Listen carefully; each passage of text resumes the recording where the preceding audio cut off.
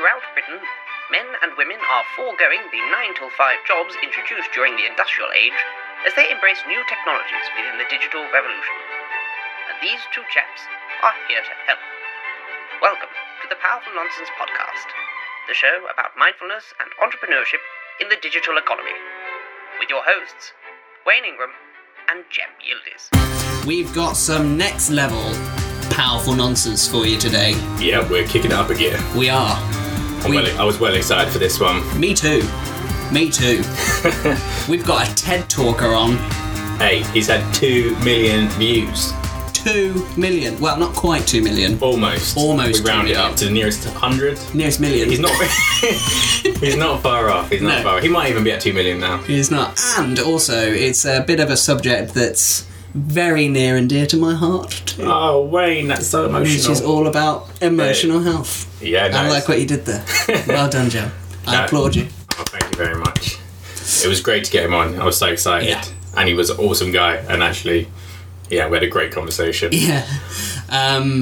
So we haven't even said who it is. I know, look at the suspense we're building. Tease. To be honest, they clicked on it on the basis that they saw in the title, but... Good point. So you know by now... that you should be listening to. Guy Winch.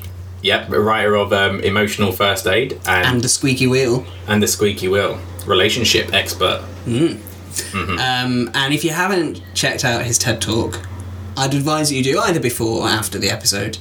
Let's go with after. I think you're going to want to after anyway, to be honest. Yeah, to be fair. Which we'll put in the show notes as well. And yeah, we cover a lot of ground here. We talk about loneliness. We talk about how emotional health affects entrepreneurship and whether or not people are tuned in to that sort of stuff. How all of the effort is on you, not on anybody else. And all sorts of golden nuggets of nuggetness. Yeah, I love how he sort of like refers to your emotional health being like your immune system and how you need to get these sort of nutrients for your mind, which I think is great. So he gives some great pointers on that. Yeah. Should we let people listen? Let's. So, here it is. Guy Winch. Okay, cool. So, hey, Guy Winch, thank you so much for coming on the Powerful Nonsense podcast. Could you tell us a little bit about yourself? Sure, I'm a psychologist and an author and a speaker. I live in New York. I practice here. I've written a couple of books, the most recent of which is Emotional First Aid, Healing, Rejection, Guilt, Failure, and Other Everyday Hurts. I've also given a TED Talk recently about emotional hygiene, which can be found on TED.com. I also blog for Psychology Today, and that's about it, I think. Brilliant. I watched your TED Talk the other day. Really, really, really good. And really, I kind of felt really hit home for me on a lot of things as well. I was saying to you, like, I've got so many things that I think I'm just not going to be able to help but bring up from my personal kind of life that I think that you've just hit on. We're not going to make it into a therapy session. Not a therapy session for me, but you just hit the nail on the head on so many things. One thing we wanted to ask, though, was why did you kind of feel that Emotional First Aid was a book that you kind of felt that you needed to write? Actually, I didn't feel I needed to write it. I felt somebody should. Right. I felt it was a book that needed to exist. And in fact, when I was considering, another book, I had the idea, and I was absolutely certain. Well, somebody must have done this. Somebody must have looked at the research and looked at, common emotional injuries we all sustain in daily life, like failure and rejection, and written something to help people figure out what's actually happening to them when they do experience that and what they can do about it. I was absolutely certain. And so, I started searching, and I couldn't find one. And then I thought, oh, right, then I'll do it. And so that was basically I was really convinced it must have been done. I was kind of slightly appalled it hadn't. Yeah. And what were some of the sort of health implications you saw in the research you were looking at? Like, what made you feel, okay, I have to write this book? There's so much research that says what could happen if you leave emotional damage to go becoming infected, like you speak of.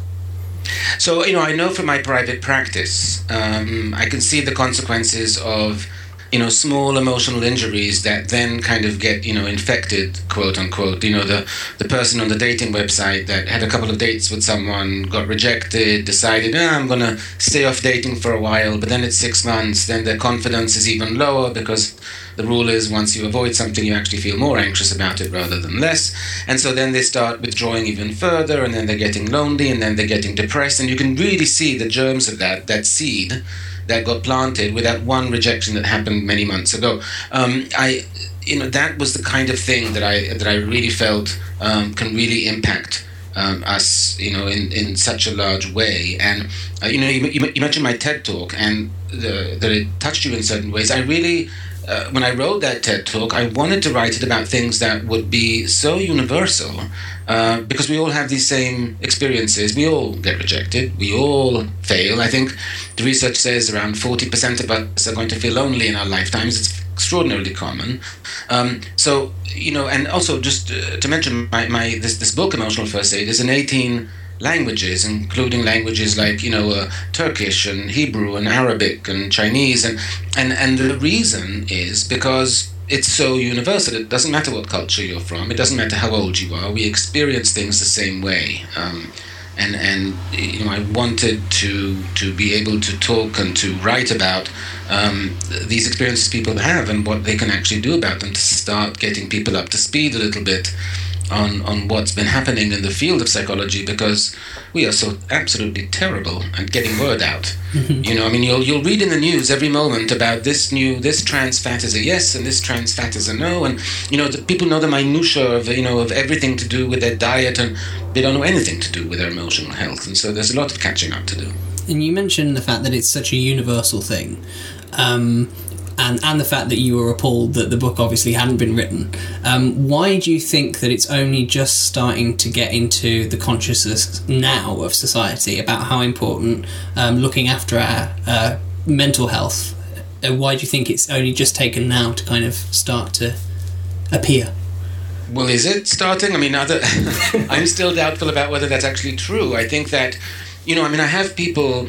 I get many emails because of the TED Talk, especially. It's been seen almost 2 million times by now, and I get a lot of emails from people writing to me saying something like, "I watched my wife made me watch your talk, and I started crying, but I have no idea why. Can you tell me why?" And first of all, no, I can't, because I don't read minds and I don't know who you are. But secondly, it's exactly that level of lack of sophistication that people are having a feeling that they can't even identify, not only the feeling they're having, but what triggered it. That's how unsophisticated we are. Okay, so those are not probably the most common. I think they're a little bit below the curve, as it were, but it's not unusual for people to feel that way. When I ask people in sessions with my patients, I'll say to them, well, what are you feeling right now? And 19 times out of 20, 99 times out of 100, I'll get an answer that includes one emotion. And we never have one emotion at a time. We have a blend of them. It's like a cocktail. We have a little bit of this, a dash of that, a spritz of that. But we describe it as I feel this or I feel that. It's like primary colors. There are 4 of them. We don't know any others. and it's really, and so if you can't even identify how you're feeling and distinguish between certain things and realize that we're having sometimes contradictory feelings. You might feel really glad but also really upset. You might feel really angry but also really loving. And 100 other feelings at the same time. So the whole discourse has to elevate in sophistication to a much higher level than it's at the moment. And you're saying we're starting to see this now. I do hope we are, but we have a long way to go. Definitely. And then where do you think you have to actually start? Is it actually going straight back to to children in education? Where do you feel that emotional intelligence has to sort of come in? Look, the thing about children is we have a captive audience for 12 years, right? They're in school for 12 years or 10, however much it is. We're teaching them things, we're teaching them what happened, in Roman times and what happened in Greek times, and we're teaching them all kinds of wonderful chemical experiments that they'll never do again in their life, and we're teaching them to identify, all kinds of creepy crawlies and plants that, it's great, but they'll never remember. And the one thing we're not teaching them is life skills. The one thing we're not teaching them is, this is how your mind works. When your brain is saying this to you, sometimes it might not be true. There is so much you could actually educate children to create the kind of awareness that we need to create. We have them as a captive audience. To me, it's the most important lessons we actually can be teaching them, and we're not. And why do you think that? Why do you think that we're failing to do that? You know, I mean, even when it comes to physical health, you know, in my day, and granted, my day has been a while since that was that day, but still, you understand my point. But still, you know, at the time, the extent of our physical education was sex education, some kind of horrific slideshow, and horribly uncomfortable facts that we all try to not talk about later. But that was the bulk you learned about even physical education. We're not teaching people how to take care of themselves physically much. I mean, maybe today that is included a little bit in you know, in the sex education, physical education. But we have these minds, we have these bodies. Wouldn't it be terrific if we learned a little bit more, or actually much more, about how they function, about how relationships function, for example, about how friendships function, how romantic relationships function. You know, I get so many young couples come to see me. Half my practice is couples, and they'll come in and they'll literally say, well, we're having problems, but our philosophy is if it was meant to work out, it would work out. And I'm like, well, you know, I'm not against necessarily waving the flag of passivity that broadly, but it's probably a little defeatist to do that, because relationships don't just go somewhere themselves. They actually require work. It's like standing at a construction site and say, well, if the house wanted to be built, you know, you need to build it. That's a good point. And what sort of practices do you think then that need to be done in schools then? Is there actual sort of practice? I know a lot of people talk about meditation and stuff. They're sort of trying to get a bit more mindfulness into the classroom. Is that the sort of stuff you're speaking about? I would absolutely include that kind of thing, because I think that's very, very, very valuable. The idea is not just information, but tools. And mindfulness meditation is a wonderful tool. You know, we have this epidemic of attention deficit going on. Mindfulness meditation is great for that. It's a wonderful centering, calming, anti-stress mode and a tool, and wouldn't it be great to actually teach it to children? I mean, if a child can't sit still for a minute, but they learn mindfulness from a young age, and they actually can learn to focus on their breathing and experience it in different parts of their body and really focus on that and get lost in that a little bit, it would do wonders for their concentration. You know, a lot of the times actually children fail out of school, not because they're not sharp enough academically, but because they don't have the behavioral discipline to sit still and absorb and participate in that way. So yeah, mindfulness meditation would be a wonderful tool, but that's just one of many we could be teaching. And what sort of things do you think beyond meditation that, because you talk about obviously emotional first aid and that sort of thing, what sort of things do you think we should be teaching, particularly children, to start doing just to kind of protect themselves from the negative things? Right. So, for example, you know, the first chapter in my book is about rejection. That's about as common as an injury gets in terms of psychological injuries. And, you know, in school we have this, here in the States, and I'm sure actually everywhere, we have this epidemic of bullying. It's not an epidemic now, it's been going on forever, but there's a little more attention to it now. Bullying is a form of extreme rejection, right? I mean, it's a form of ostracism. It's you know, you're being given the message, and you're not being given the support, and so the message is you don't belong here, we're going to mock you, make fun of you, intimidate you. Now, most parents, when their child comes home from school after being bullied at all kinds of ages, or when their child comes home because they just found out that there's a birthday party that everyone's going to, but they weren't invited, they feel absolutely horrible. And most parents will say, well, don't mind them, and it doesn't matter what they think, and no, you're beautiful anyway, and, you know, whatever it is. And but if you actually understand how rejection works, and you understand that it is us in a variety of ways, and you understand how it does that, then you would actually approach it differently. So, for example, one of the things we know from rejection is it does not respond to reason. In experiments that people did with rejection, they had a rejection scenario that was manufactured, in which people who thought they were signing up for one experiment were in the waiting room, and there are two Confederates sitting in the waiting room supposedly waiting for an experiment with them, and one of the Confederates will pick up a ball and toss it to the other, and the other will toss it to the actual subject, who tosses it to the first person, and then the two Confederates just start tossing among themselves, excluding the subject after 1 to 2 rounds. And then coincidentally, after a few rounds of that, the experimenter comes out and brings in the subject and coincidentally ask them about their mood and all these kinds of things. And so, you know, you might think, all right, so, you know, 2 strangers didn't toss me a ball in a waiting room. As far as rejections go, that's pretty much as light as it can possibly get. But yet, subject after subject reports feeling emotional pain, a drop in self-esteem, a drop in mood, feeling really, really bad, feeling surges of anger, feeling this unsettledness, which is related to our basic need to feel that we belong, and when it's dislodged, we get very unsettled. So we know, though, that people, report all this emotional pain. If you tell a subject in that experiment, not if you, they did, so they told the subject in that experiment, all right, so we have all this information, so here's the thing, though, it wasn't real, it was rigged. You didn't actually get rejected. Those were Confederates, or if it's a computer program, that's the computer program. So they told them the rejection never happened. And then they asked them again, does it still hurt? And all the subjects say the same thing, no, it still hurts.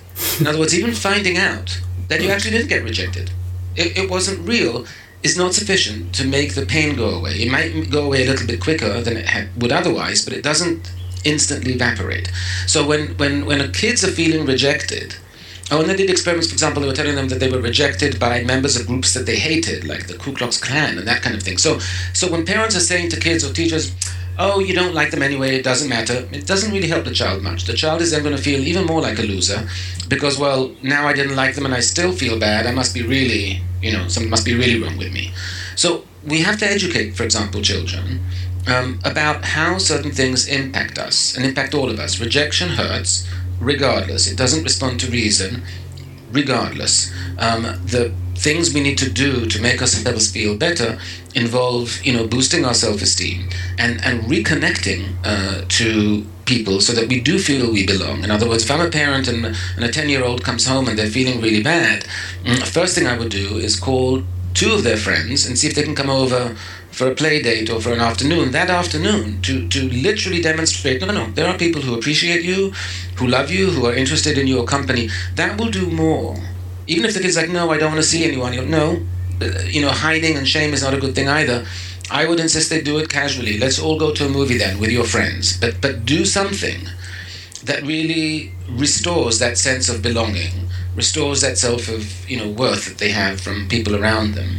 And so anyway, that's just an example. There's so many specifics that we can actually apply, and then children, if they knew them, could apply them to themselves if we just were more sophisticated in our understanding.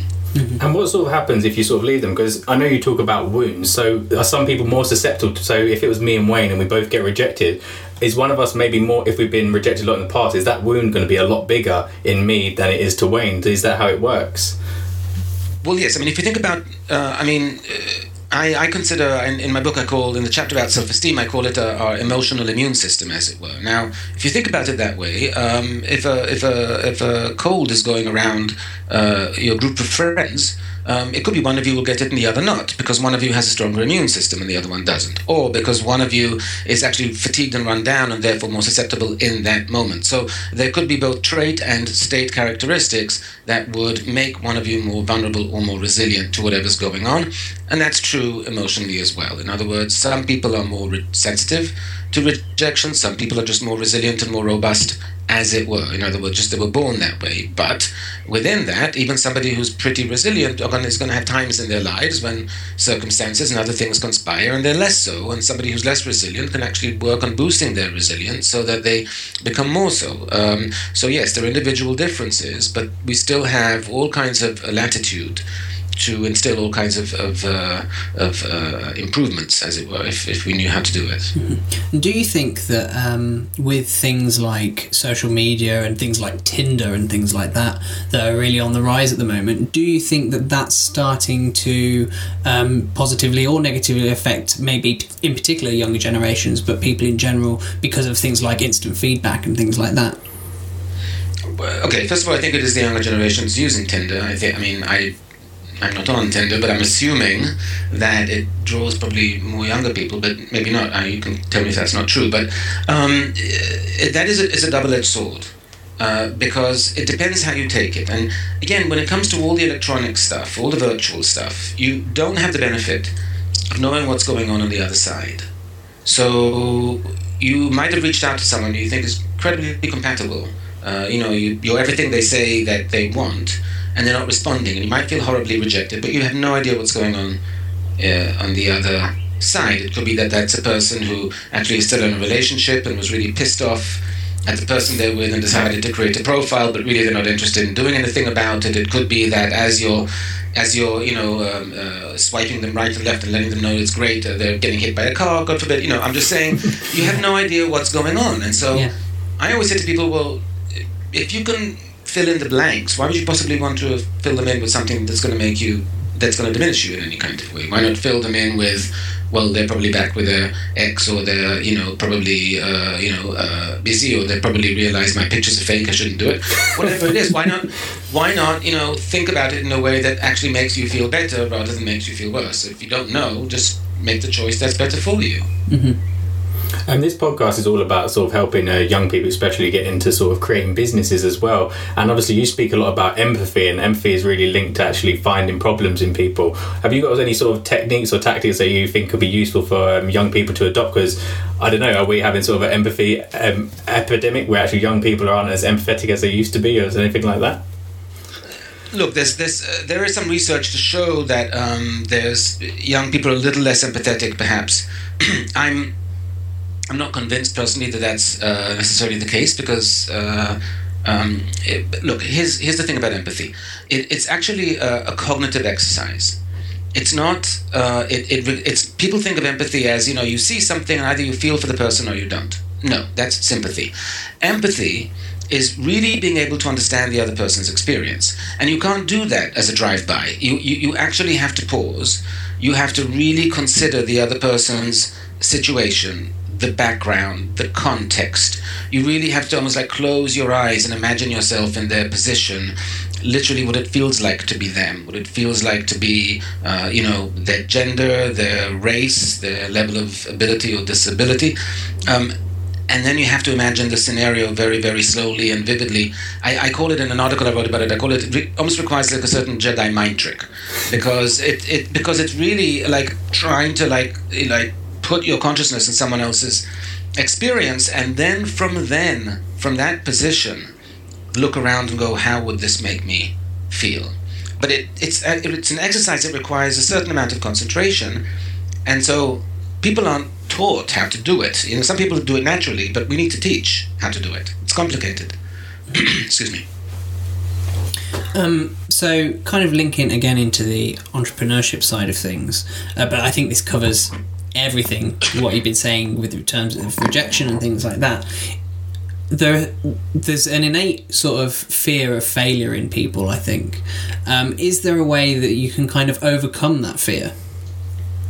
You talk about in entrepreneurship or in general? Kind of entrepreneurship and in terms of personal, or if they're different. Look, in entrepreneurship in general is an emotional roller coaster. Mm-hmm. No matter how you do it, because what makes it that is because you're not following a set out path that okay, I need to become a lawyer, then I need to get licensed, then I need to join the law firm, then I need to work up from there. There's not a clear set path, and the stations of it. There's suddenly a sudden turn here and then a swoop over there. Entrepreneurs and startups never usually go from A to B without incident. They usually zigzag all over the place and end up in a slightly different place than they ever thought they would be. There are incredible ups and downs, and you have to have a lot of stamina and resilience to persevere, because there will be many, many places along the road where you'll get discouraged. But to make it more general, when we're thinking about failure, for example, so most people know failure is disappointing, demoralizing perhaps, affects our ego, our self-esteem a little bit. All right, fair enough there. But do people know that failure actually distorts your perceptions? That it will actually make you look at the same goal that you had a week ago and see that goal now as more different, because it seems a little further away and a little more out of reach after a failure? Do they know that it distorts your perceptions about yourself? There's one very famous experiment in which they gave people, two groups of people, anagrams, and there were 4-letter anagrams, right? So not that tricky, right? Except half the people got impossible anagrams, even though they looked very doable, and half people got very doable anagrams. So the people who struggled with the impossible ones felt terrible after the 15, 20 minutes, whatever it was that they did them. And then they had them do another round, and they gave both groups very, very doable anagrams. Again, easy 4-letter anagrams. Well, the group that had the impossible ones failed miserably at the very, very doable ones. Now, the doable ones were doable probably at a third grade level. Wow. And yet adults couldn't do them because not all of that group, but a significant amount of it, had that failure, had convinced themselves, I'm not good at anagrams. And because they were convinced they weren't good at anagrams, they couldn't solve a puzzle that they were perfectly capable of solving. Now, it's just an example of how failure impacts us. It really distorts how we see things. And unless we know that and then correct for it, we're going to be influenced by that perception in not a good way. And I guess that sort of applies over. So if a young person starts their first business and it fails straight away, I guess that kind of knocks their confidence on maybe starting the next one.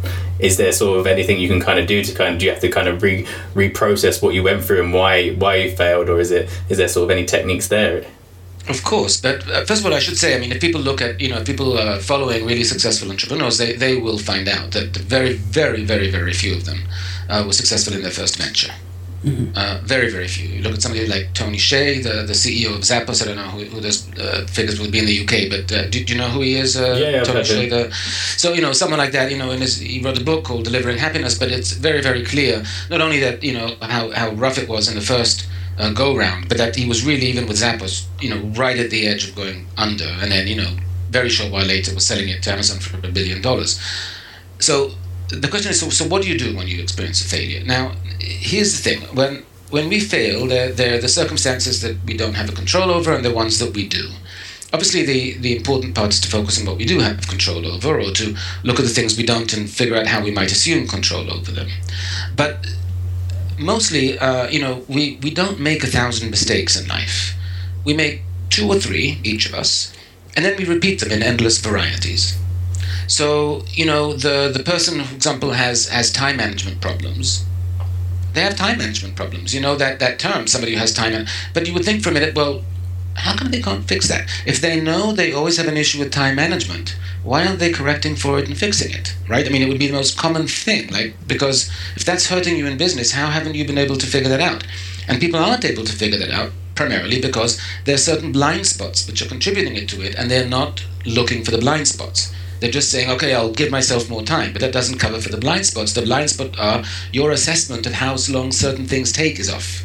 So you can give yourself as much time as you want. It's your assessments that are off, unless you understand where those assessments are off, what you're not accounting for, or, that kind of thing.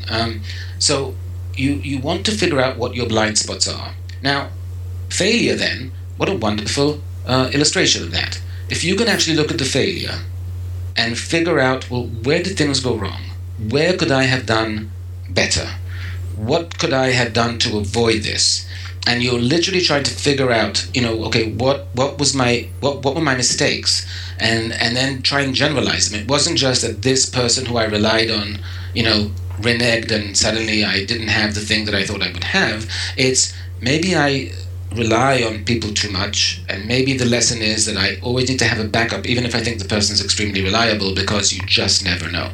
In other words, you really want to be like a detective and look through that experience, sift through it for the clues that will tell you what you need to watch for next time, what you can do differently next time, what you need to watch for. And like it, the detectives are impassionate, the best ones. They're not emotionally involved, so that's a tricky thing to do when you're the suspect.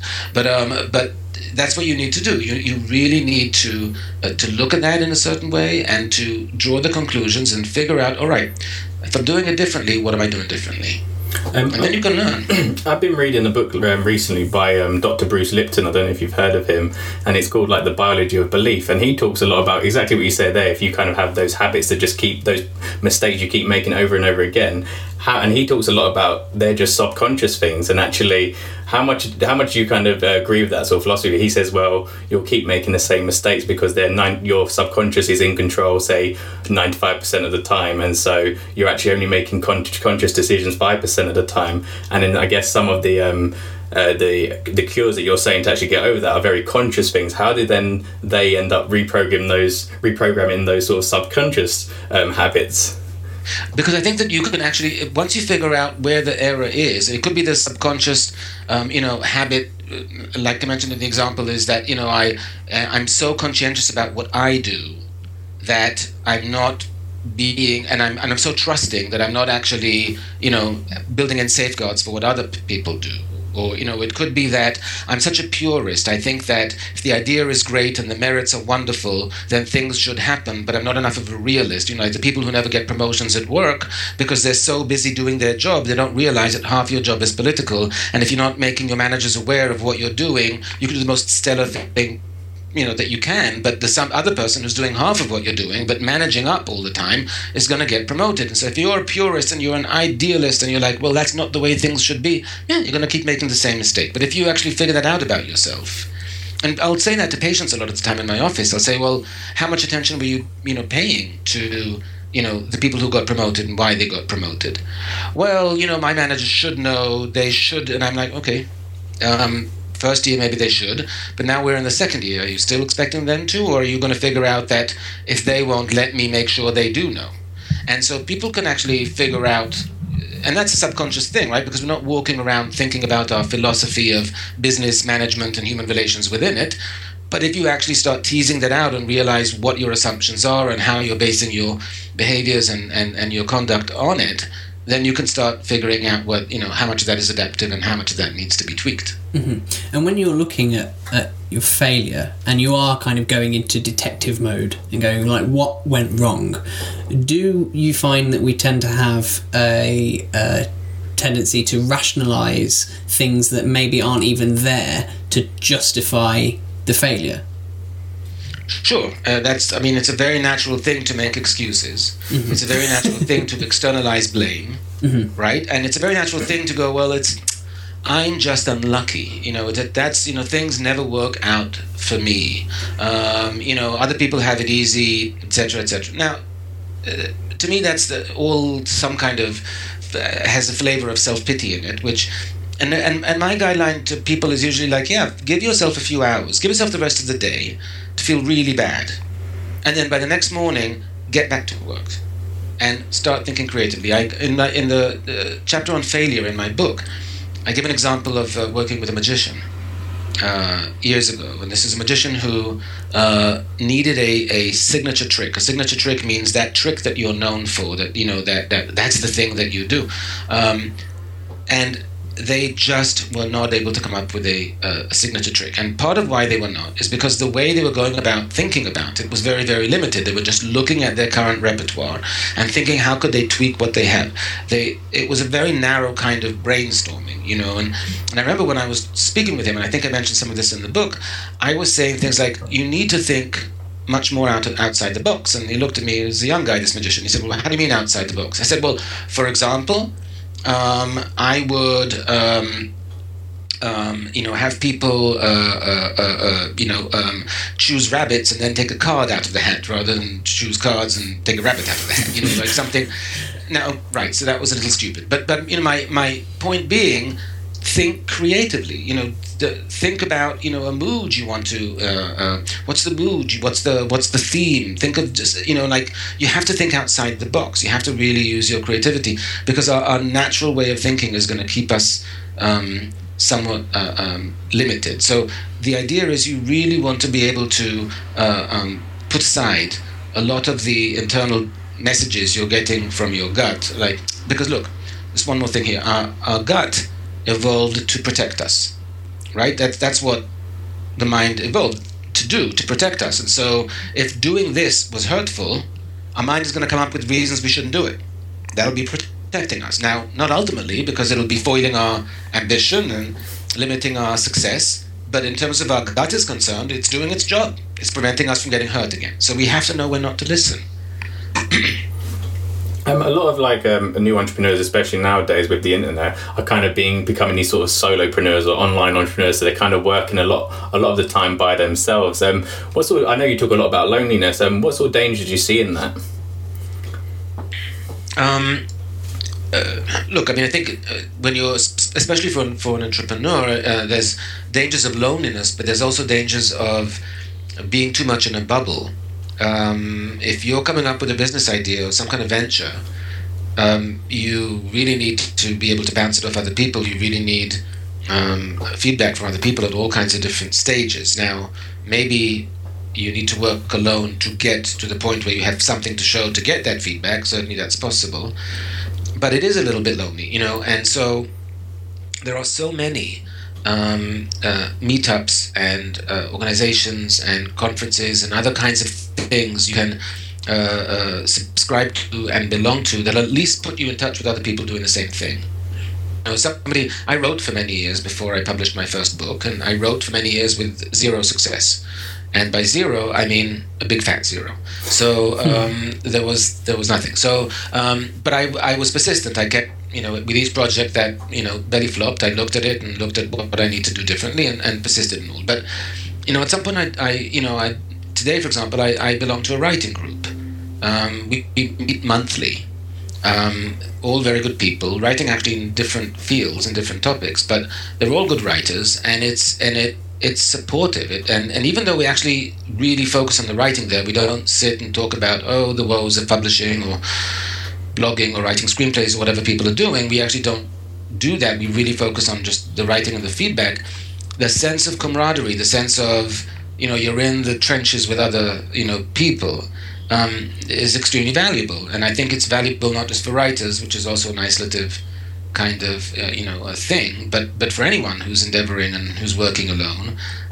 If you can't do it in person, you can do it virtually, you can do it online. But I really think it's a good idea because the isolation can be sometimes a hard habit to break if you got into it a little too much. Mm-hmm. We were talking as well just before we started talking to you about the fact that people can be surrounded by loads of people and yet still feel really, really lonely. We were thinking of examples of when we were at uni and people were on campus and they're surrounded by brand new people every single day and yet still felt the need to isolate themselves. I was wondering if you might be able to kind of talk about that a little bit and like why people tend to do that. So first of all, the definition of loneliness is entirely subjective. It really depends it only depends on whether you feel either emotionally or socially disconnected from the people around you, or both. Now, the research, I forget the percentage, but like 30-something% of people in marriages feel lonely. They're going to bed with somebody every night. They might have children around them, but they feel very lonely because they feel disconnected. There are certainly many marriages which are disconnected.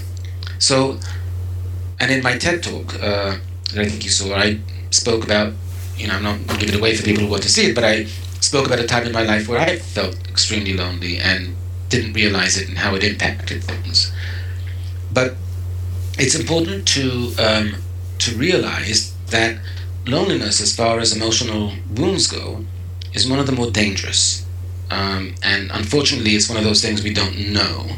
But chronic loneliness will lower your life expectancy by a significant amount. It will increase your likelihood of an early death. It will significantly increase your likelihood of sustaining all kinds of illnesses and diseases, because we know that when you feel lonely, your immune system immediately becomes compromised to a certain extent. Your body feels very stressed, as if it's under assault. So there are all these stress hormones that you have.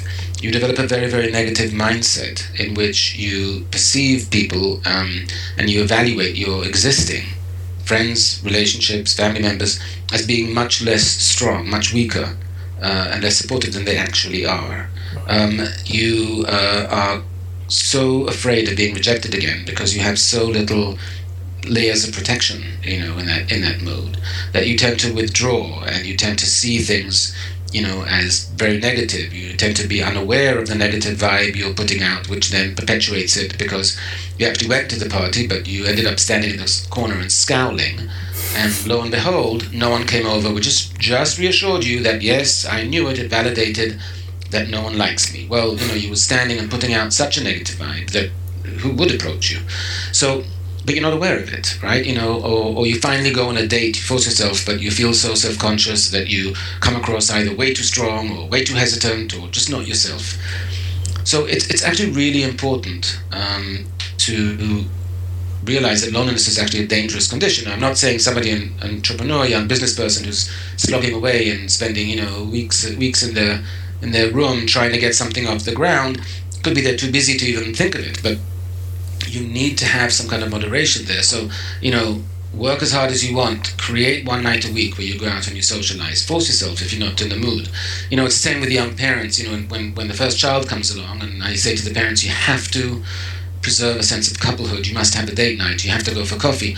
And they say, well, we're going to go for coffee and spend half an hour trying not to call home to see if everything is okay. And I'm like, great, do that. Mm-hmm. And then maybe you could spend 40 minutes trying not to call home the next time. And maybe the third time you'll be able to actually have 5 minutes there where you didn't think of the baby. But do it. And it's the same thing with loneliness. Keep the social contacts going. Unfortunately, people are blind often to the options that they have. I told a story to someone else, but there was a radio call-in show I did here in the States when my book first came out, and they had a Facebook page, and it was a very popular show. They had a big Facebook page, and people were writing in questions, and one person wrote in, well, but what about if I can't find anyone else who feels like I do?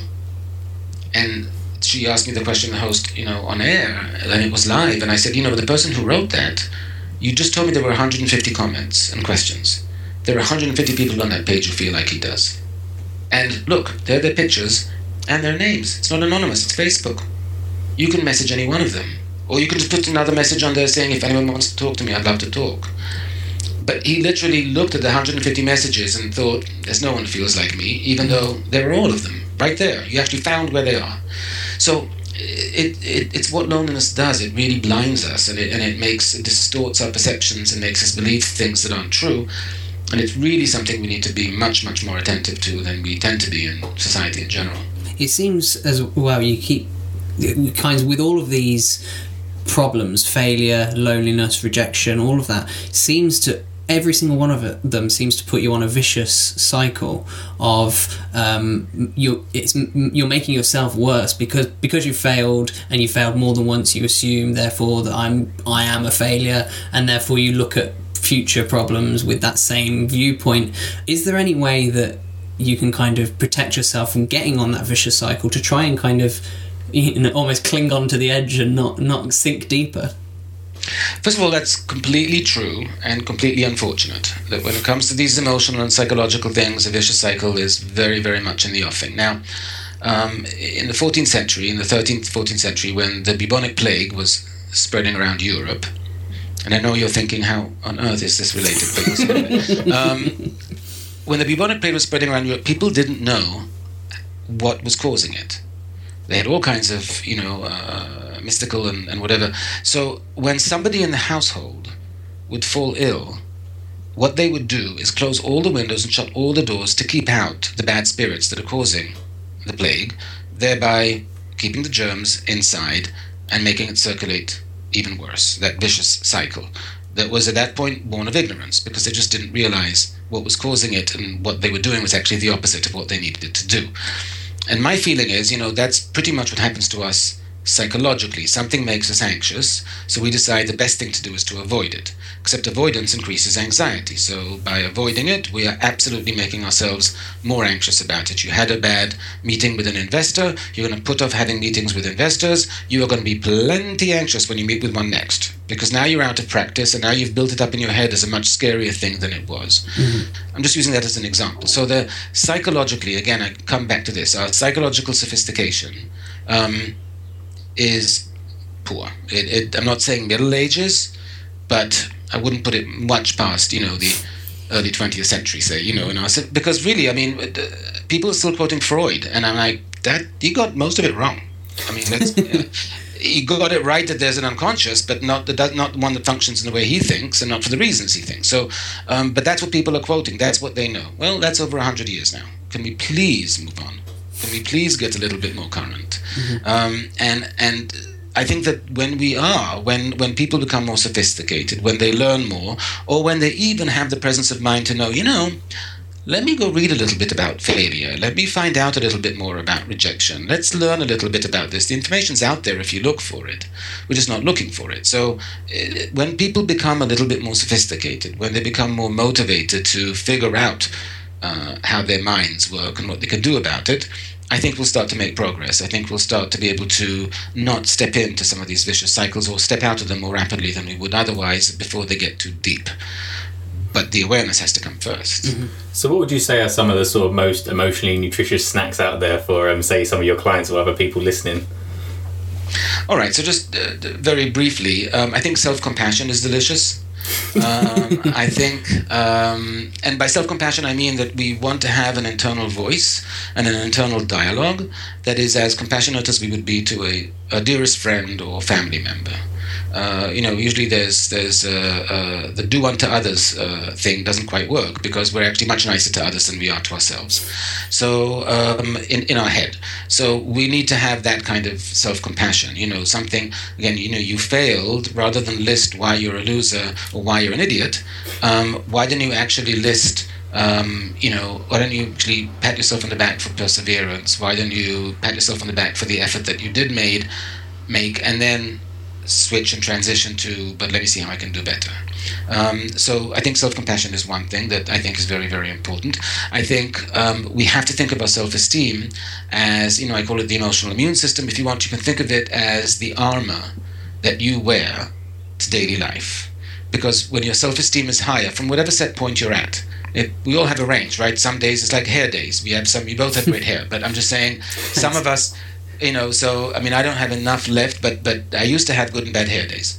Now I still have hair days. But in the same way, our self-esteem is like that. It's like you wake up some days feeling great about yourself, and you wake up some days feeling not. And you just waking up, nothing happened yet, but that's just how it is. And so you want to try and be on the upper range of on the upper side of what your range is. And so if you think of your self-esteem as the armor you wear to daily life, and how you feel about yourself, then you might be a little bit more hesitant to start poking holes in it by calling yourself names and focusing on all your missteps and weaknesses and defects, rather than actually focusing on your strengths and focusing on how to shore up the defects. The idea is to strengthen the armor, not to weaken it. So again, just those two things even, I think, if people were more aware about, and that they realize that those are things that can really make a difference for them, then they could start building with those as some kind of fundamental building blocks. Yeah, I think that's really good advice for people. I think it's starting there, I think, is where a lot of people go wrong. I know I certainly do. I know we're coming up to the end of the time that we've actually got with you. But we've got 2 questions that we ask every single guest. The show's called Powerful Nonsense. So the 2 questions are, what's the most powerful piece of advice you've ever been given? And what's the biggest load of nonsense you ever heard? All right. So in terms of, I guess, I think the most powerful piece of advice I've been given is when I was in graduate school. I had one of my first supervisors. Actually, he was my first supervisor, and we were each getting assigned our first patient. So all very exciting. And I was 24 at the time. And the patient that I was assigned was actually a professor at the university who was, I think, in his late 30s. And I was like, oh my goodness, so here I am, I'm a first-year graduate student, being assigned an actual professor who's so much older than me and probably much smarter than me. So I went to my supervisor and I said, I think I should probably switch to a different patient because I'm probably too young to take on this person. And he looked at me very kind of straight-faced and he said to me, okay, I see. And how old do you feel you should be? And I was like, okay, I understand. So in other words, his message to me was, you create in your head, and he did spell it out, because you create in your head what you're capable of, what you're ready for. You could try and be realistic, but there's no need to be too humble. There's no need to be, to wait too long. This professor was coming to a clinic. He knows it's graduate students. He's not going to an office and paying $400 an hour and out walks a 24-year-old. He's coming to a clinic. So don't diminish yourself. Plenty of others will try and do that. Try and keep yourself, try and at least be your best advocate. And being your best advocate, I think, is a very, very important piece of advice. The rubbish is a little harder to answer just because there's so much to sit through there. I mean, there's so many gems of garbage that I've received over the years, or have heard of over the years. But I'll give you one that somebody once said to me, and then I hear repeatedly from a lot of my patients, and that is that they'll talk about a relationship, they'll talk about an endeavor, and they'll say, well, if it was meant to work out, it will work out. And again, I think I mentioned that at the beginning. Did I mention that at the beginning? I mean, that's the flag of passivity and of, like, let's just roll over and let life happen and then feel victimized by it. The idea is you are the master of your life, in terms of you get behind the wheel and you navigate where you want to go. And you set your eyes somewhere and go where you want to go. Don't, the road takes you there or the road takes you here, then get off the road. And if the vehicle can't get up the hill, find another. In other words, the idea is there's so few things we can't achieve. People have achieved things thought impossible because of their disability, because of their lot in life, because of where they started. There's so few, yes, if you're all of 1.40 m, you're unlikely to make it as a basketball player. Fine, but there are few things like that. Most of the things we can do, it's about perseverance, it's about persistence. So listening to if it was meant to work out, it would work out, or if whoever wanted you to succeed, then you will succeed. No, it's about the luck you make. It's about the life you make, and it's about how persistent and ambitious you are in wanting to get there. And if you are sufficiently ambitious and persistent, you're very likely to get there eventually. Since you can't know when, you have to keep trying, but you're very likely to get there eventually. Thank you so much for your time, Guy. Is there any way that other people can who like your stuff and would like to hear more about you, where can they go? So they can go to my website, which is guywinch.com. That's GUYWANCH.com. They can find my TED Talk on TED.com. Just put in Guy Winch at TED.com. My website will also give them links to my articles on Psychology Today, to where to get my book, and all the languages that it's in, so they can look for it in whatever language of origin they have if they prefer. It should be widely available on all the Amazons and that kind of thing. It's an audiobook, paperback, and ebook. So, but most of the stuff they can find through my website. And we'd just like to thank you for not rejecting us and coming on the podcast. It made us feel very good. Yeah, thanks, Guy. I'm glad it did, and you're very, very welcome. That was Guy Winch, Jem. The Guy Winch. The Guy Winch. TED Talk extraordinaire. TED legend. 2 million. Nearly 2 million views. And hopefully this podcast will get 2 million listens. Eh? We can hope. We can be ambitious. We can pray. So thank you, Mr. Winch, if you are listening. Mm-hmm. Sure you are. Appreciate your time. We certainly do. And again, thank you for not rejecting us. Yeah. It's given us a lot of emotional growth. Not being rejected. My emotional first aid cabinet is stocked up with the fact that Guy Winch was on my podcast. I did have a massive emotional plaster to put over you in case he did reject us. But yes, you can check out his stuff.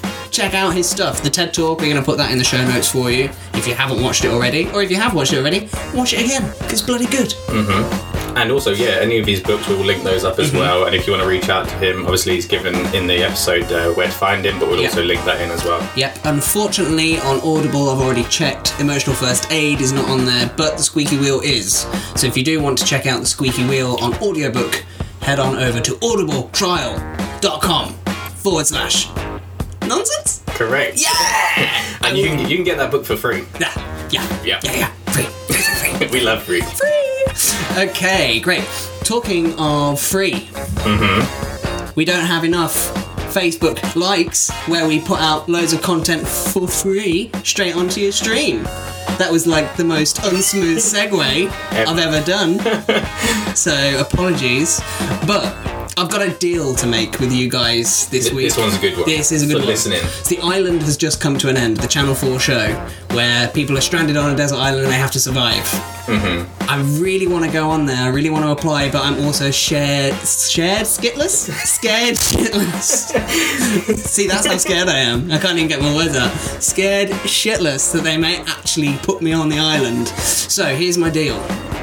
If we get 500 Facebook likes by the time not by the time application closes, before applications close for the island, I will apply. So is that 500 likes on this podcast? No. On the page. Oh, 500 new people liking the 500 total likes on the page. I might have to do some promotion. Do you want to join me on that, Jem? Huh? If we get 500 likes, do you want to apply as well? I'll probably get chosen though, that's the problem.